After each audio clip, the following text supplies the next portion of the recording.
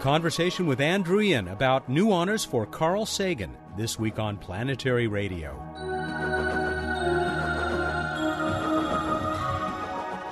Hi, everyone. Welcome to Public Radio's travel show that takes you to the final frontier. I'm Matt Kaplan of the Planetary Society. Everyone needs a hero, right? Today we get to talk about one of mine with his widow and longtime collaborator, Andrew Ian. We'll celebrate NASA's announcement of the Carl Sagan Postdoctoral Fellowships in Exoplanet Exploration. And we'll hear about other ways Anne is continuing her late husband's work. Bill Nye, the science and planetary guy, was one of Dr. Sagan's students. He'll share some of his memories as well as his excitement about the Sagan Fellowships. Much later, Bruce Betts will join us from the road where he's keeping an eye on the night sky. It won't be coming from the Mars microphone that the Planetary Society designed specifically for conditions on the Red Planet, but we may still soon get to hear the first sounds ever transmitted from the surface of Mars. Planetary Society Coordinator of Science and Technology Emily Lakdawalla has just written about this small part of the Phoenix mission that may deliver big results. Her article is at planetary.org. I recently asked her for a quick overview. Emily, are we going to have to be really, really lucky to, for the first time, hear the sounds of Mars? Yes, I think we are, Matt. A lot of things are going to have to go right for us to be able to hear any sounds from Mars.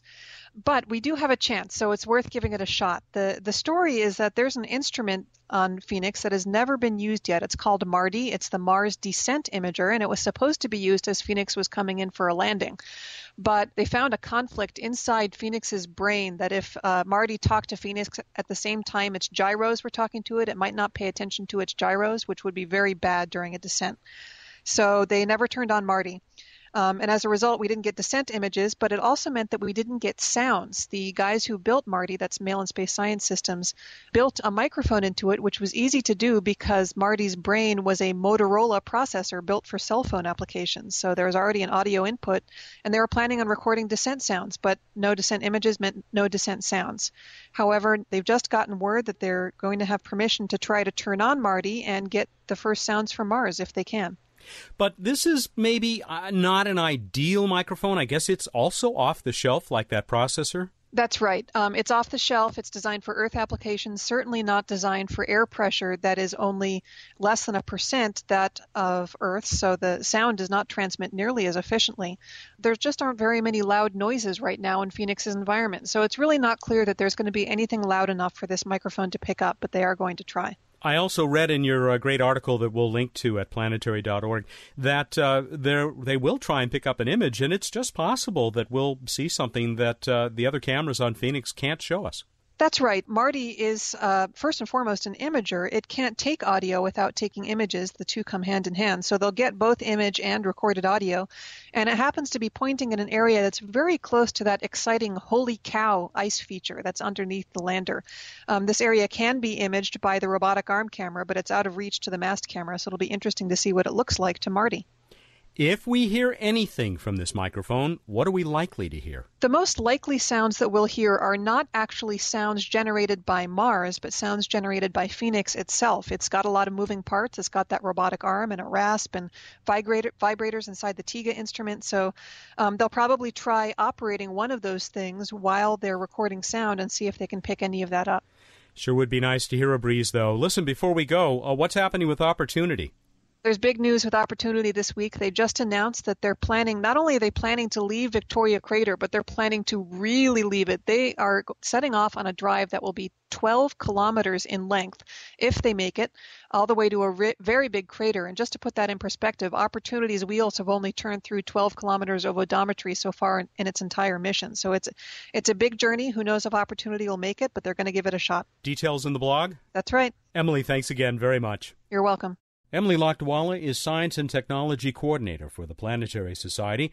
Her blog and article about the MARDI microphone are at planetary.org. Q&A will return next week. I'll begin my conversation with Andrew Ian right after this tribute from Bill Nye. Hey, Bill Nye, the planetary guy here. I had the great honor of attending a press conference where Dr. John Morris, who's the Division Director for Astrophysics at NASA, presented a fellowship, a bunch of money, for people who've gotten their PhDs in astrophysics so that they could pursue extraterrestrial planets, planets that would orbit other stars, extrasolar planets, what my old professor Carl Sagan called exoplanets. The fellowship is named after Carl Sagan himself. Now, as you may know, I had Carl Sagan for astronomy, and this guy was compelling. You would sit in his lectures, and he would just keep you riveted, talking about things you could only imagine until you got your telescope dialed right in, and then you could just barely see them. At the top of Carl Sagan's stationery, it said the Center for Radio Physics. And in those days, the only way to really detect distant objects so far away that there was barely any light was to use radio waves. Well, now astronomers use radio waves, but they also use very, very elegant and accurate optical telescopes to detect the motion of distant stars caused by planets orbiting them. And just as Professor Carl Sagan predicted, there are hundreds, perhaps thousands and millions and billions of planets. Planets are the rule, not the exception. So at this press conference, along with Dr. Neil deGrasse Tyson, they presented people of the future with the means, the money, to pursue the existence of extrasolar planets. And the amount of money is not very much. But if these people find a planet that might have liquid water and then perhaps harbor life, it would change the way we look at our world. So in Dr. Sagan's honor, I hope that future scientists will make discoveries that will astonish us all. And to that end, coming up next, Matt is going to interview Ann Druyan, Carl Sagan's collaborator and widow. Thanks very much for listening. I'm Bill Nye, the Planetary Guy, Vice President of the Planetary Society, and you're listening to Planetary Radio. And welcome back to Planetary Radio. The honors for Carl continue to roll in. This one, is it special? Oh, it's probably the most special of them all. First of all, I want to say what a pleasure it is to be talking with you again, Matt. Oh, thank you. It's always fun to talk to you. And it's mutual, believe me. Great. Yeah, this one means more to me than any other. I'll say it flat out. And that is because, of course, it is a kind of what I'm led to believe is a unanimous or almost unanimous judgment of the scientists who are working on exoplanet research. It means so much to me. I choke up when I think about it. It means so much to me for a number of reasons.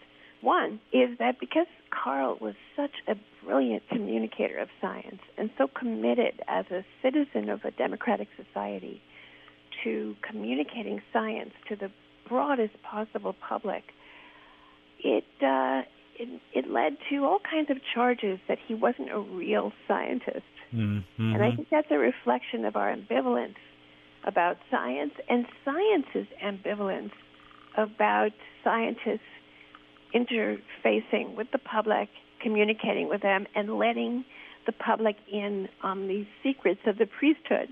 So it was a source of some small degree of pain to Carl that his scientific credentials were frequently questioned, especially when he took a stand on global warming, as he did in the early 80s, questions of nuclear winter and the nuclear arms race. People would say, well, he's not a real scientist.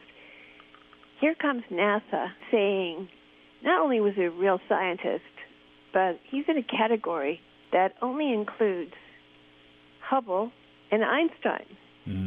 Because, of course, these fellowships, the Sagan fellowships, are part of a suite of fellowships that include the Einstein and Hubble fellowships. It's pretty impressive company. It is. These are the brightest lights of 20th century space science. It speaks volumes, and I am so proud of this. It means so much more to me than anything because, obviously, it means that new science, new knowledge will be pursued in Carl's name on a subject that wasn't even considered reputable for a scientist to engage in when Carl was starting out. So it represents a sea change in terms of our attitude towards exoplanet research, which essentially is really about everything else that's not this tiny pale blue dot in the universe. And it's just such a tribute to Carl as a scientist. I couldn't be more thrilled.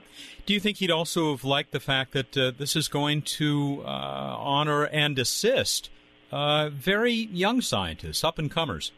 Absolutely. I know if Carl were alive today, he would be absolutely furious about the state of support for scientific research. He spoke so eloquently about how the greatest discoveries in science were not obviously mission-driven. It was not a case of a particular scientist trying to solve that problem and then solving it. The greatest discoveries were actually made by people who were looking for something entirely different, and they didn't know what they were going to find. And what they found, as he pointed out in his wonderful talk on the Maxwell equations and their significance, was something entirely different. Nature is so much greater than our ability to predict what its revelations will be. And so the idea of young scientists, perhaps at a moment in their lives when they are at the height of their imaginative and creative powers, being supported by these Carl Sagan fellowships to study a subject that was one of the dearest to his heart is just, it's beyond great. I'm so proud of NASA. I'm so proud of the men and women of NASA who've been so generous and wise in honoring Carl this way. You know, we talk about what this does for promising young scientists. To me, another, perhaps equally great honor to Carl are all of the scientists who are now in their prime, the guys who are leading space exploration, astronomy, and many other fields, who look to Carl as their role model, and many of them who consider themselves incredibly fortunate that they were actually his students. This thrills me because I remember Carl telling me many decades ago how the particular people who influenced him, his mentors, how they affected him. And now when I realize that the people who are conducting the exploration of Mars, of the outer solar system, doing all this amazing exploration and research, they were his students. I remember when they were grad students and they would come over for dinner, and now they are leading these missions. And this is really, I think, a fulfillment of Carl's fondest hope. It gives you confidence in reality. It says that if you really work hard and use your gifts wisely, that no matter what happens at the time, ultimately, people will recognize it and appreciate it for what it is. It's just a tremendous vindication in some ways, and a wonderful honor. I'll tell you another thing that I see as a tremendous honor, and I see it, and boy, does it benefit this program. And I think it can be traced directly back to Carl. Explaining their work to the public now seems to be an accepted part of nearly every scientist's job. Really, and this comes straight out of Carl's political view, which was science belongs to everyone. We all, support this research by paying our taxes and doing our jobs, and why should this be the preserve of a elite, of a privileged few? There's been a very disturbing trend, especially of the last 7 years, away from an admiration for science and the achievements of science toward a kind of magical thinking and a disrespect for the rules of evidence and the methodology of science. And I think part of the manifold tragedy of this period is in part, I think, due to the fact that another Carl Sagan has not emerged, who is that combination of qualities that Carl had: the knowledge, the poetry, the ability to connect, the imagination, but also that sense that the rules of citizenship command us to share with our fellow citizens this knowledge, because it will affect all of our lives. And we can't be informed decision makers in a democracy or a society that aspires to be a democracy if a few of us know things that are foreclosed to others. And that's one of the reasons, one of the very exciting things that I've been working on is the Carl Sagan Academy, which is the first charter public school, humanist public school in America, and it's located in Hillsborough County, Tampa, Florida, which is one of the most underserved communities in our nation. It's a kind of a great story, but one of the reasons that I'm working on it is because I know that if Carl were alive, this would be something that he would feel was very important, and that is getting science information to every community, not just the lucky ones. We'll be back with more from Ann Druyan, head of Cosmos Studios and longtime partner of Carl Sagan. This is Planetary Radio. Hey, Bill Nye the Science Guy here. I hope you're enjoying Planetary Radio. We put a lot of work into this show and all our other great Planetary Society projects. I've been a member since the disco era. Now I'm the Society's vice president. And you may well ask, why do we go to all this trouble? Simple. We believe in the PB&J, the passion, beauty, and joy of space exploration. You probably do too, or you wouldn't be listening. Of course, you can do more than just listen. You can become part of the action, helping us fly solar sails, discover new planets, and search for extraterrestrial intelligence and life elsewhere in the universe. Here's how to find out more. You can learn more about the Planetary Society at our website, planetary.org/radio, or by calling 1-800-9-WORLDS. Planetary Radio listeners who aren't yet members can join and receive a Planetary Radio t-shirt. Members receive the internationally acclaimed Planetary Report magazine. That's planetary.org/radio. The Planetary Society, exploring new worlds. Welcome back to Planetary Radio. I'm Matt Kaplan. NASA announced the Carl Sagan Postdoctoral Fellowships for Exoplanet Exploration just a few days ago. His widow and longtime collaborator, Ann Druyan, was part of the ceremony, and she's our guest today. Do you think that Carl suspected what we now know is the truth, that planets are the rule, not the exception, across our galaxy? Absolutely. And I remember having many a discussion with him. He wrote about it. And I remember actually the evening that the news about the discovery of Beta Pictoris, of this accretion disk, not a planet, but the beginning of finding that, he thought that planets would be common, that making planets is what galaxies do. And I remember him saying that very often. He was convinced. There were already extrasolar planets discovered in the mid-'90s before Carl's death, and so he was already seeing that happen.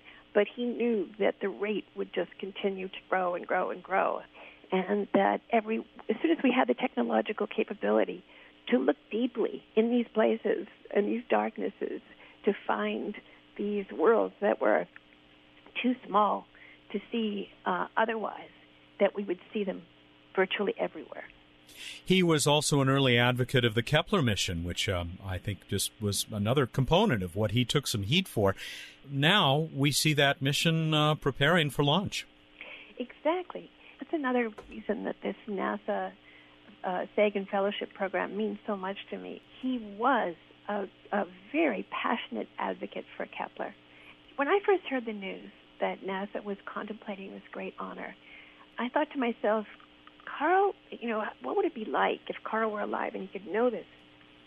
And I realized that just the very fact of the idea that NASA was going to commit to science-driven research about exoplanets would have been sufficient for him. That would have been enough of, something where when there was good news over the many, years we were together, I just remember exactly how bouncy he was and how happy and how we would savor these good pieces of news. And I know that if he had, lived to know that NASA was now embarking in the next year or two on launching the Kepler mission, he would be extremely sanguine about the future of NASA, about the future of space science research here. He would be very excited and tremendously gratified.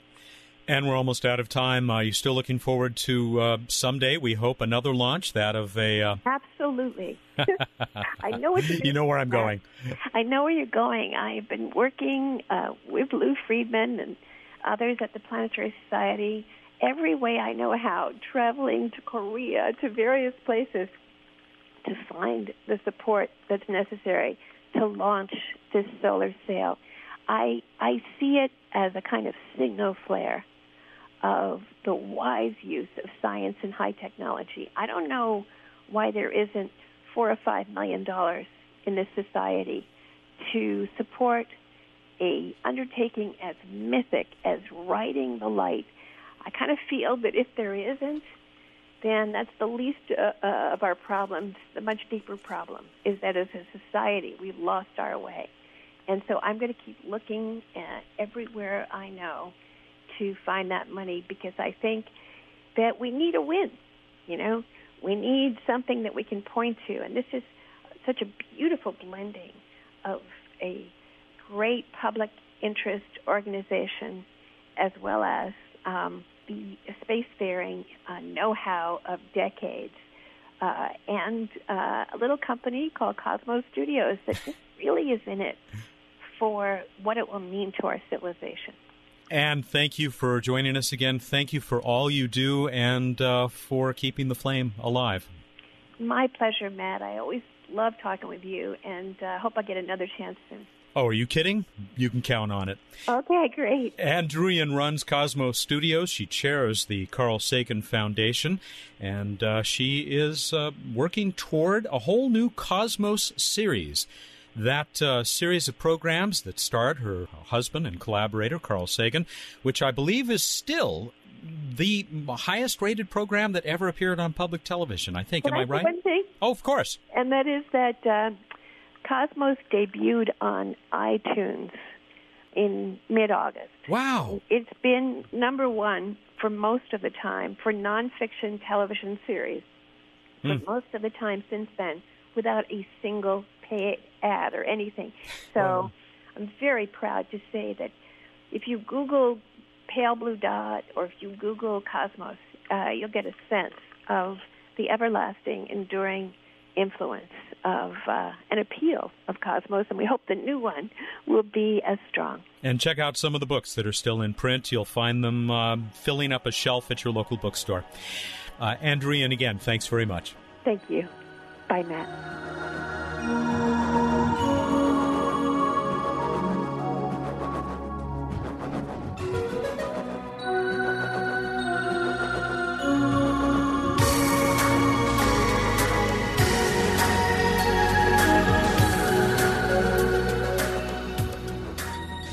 Time for What's Up on Planetary Radio. Bruce Betts is, for the first time in quite a while, on the telephone, calling us from his ancestral home up in Northern California. Yes, my ancestral home of Sacramento.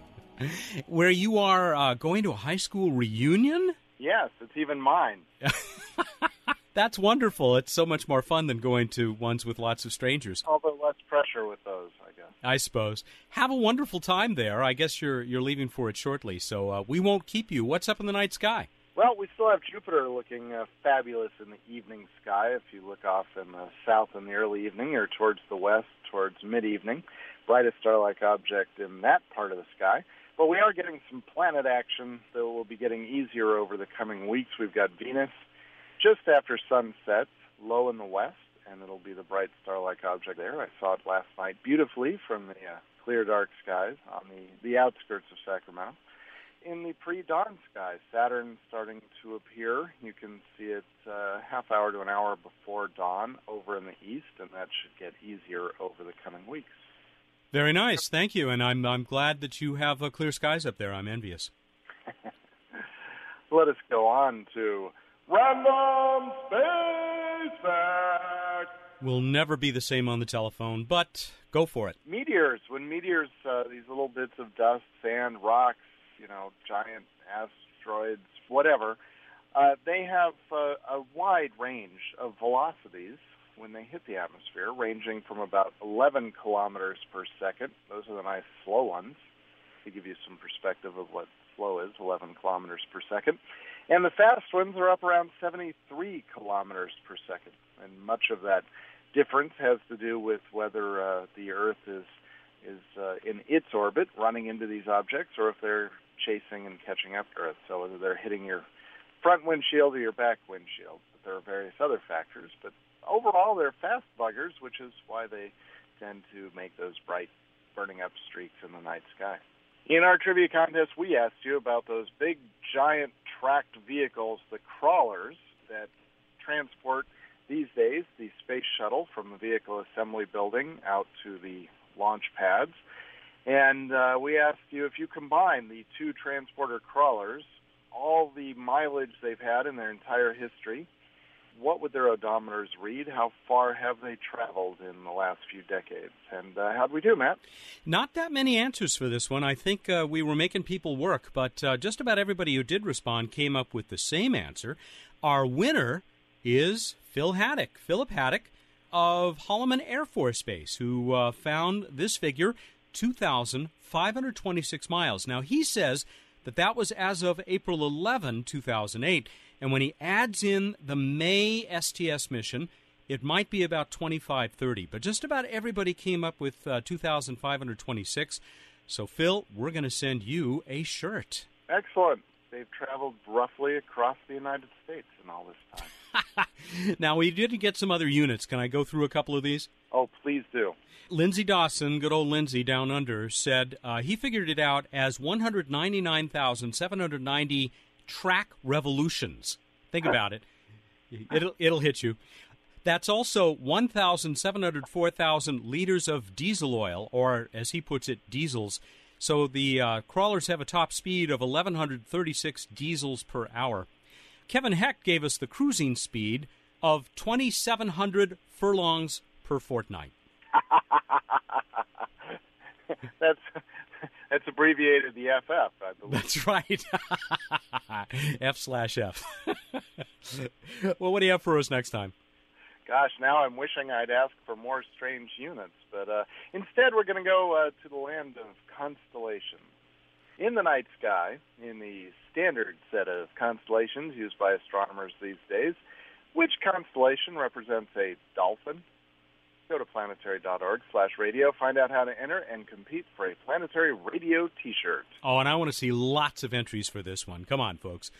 You got until the 29th. That's Monday at 2 p.m. Pacific Time, September 29th, to get us your answer. All right, everybody, go out there, look up the night sky, and think about those fake owls that people put out to try to scare away other birds. Thank you, and good night. Those work up there in Sacramento? Oh, very effective. Birds here are terrified of plastic owls. All right, you want to do a little bit of your alma mater fight song before you go? We had no specific fight song, but we usually stole college fight songs. I did play them in the band, however. Oh, no kidding. Now, see, we've learned something new about you. What instrument did you play? Trumpet. All right, you know what that means. No. Next time, a solo concert by Bruce Betts, the Director of Projects for the Planetary Society, who joins us every week here for What's Up. Go Marauders! Planetary Radio is produced by the Planetary Society in Pasadena, California. Have a great week.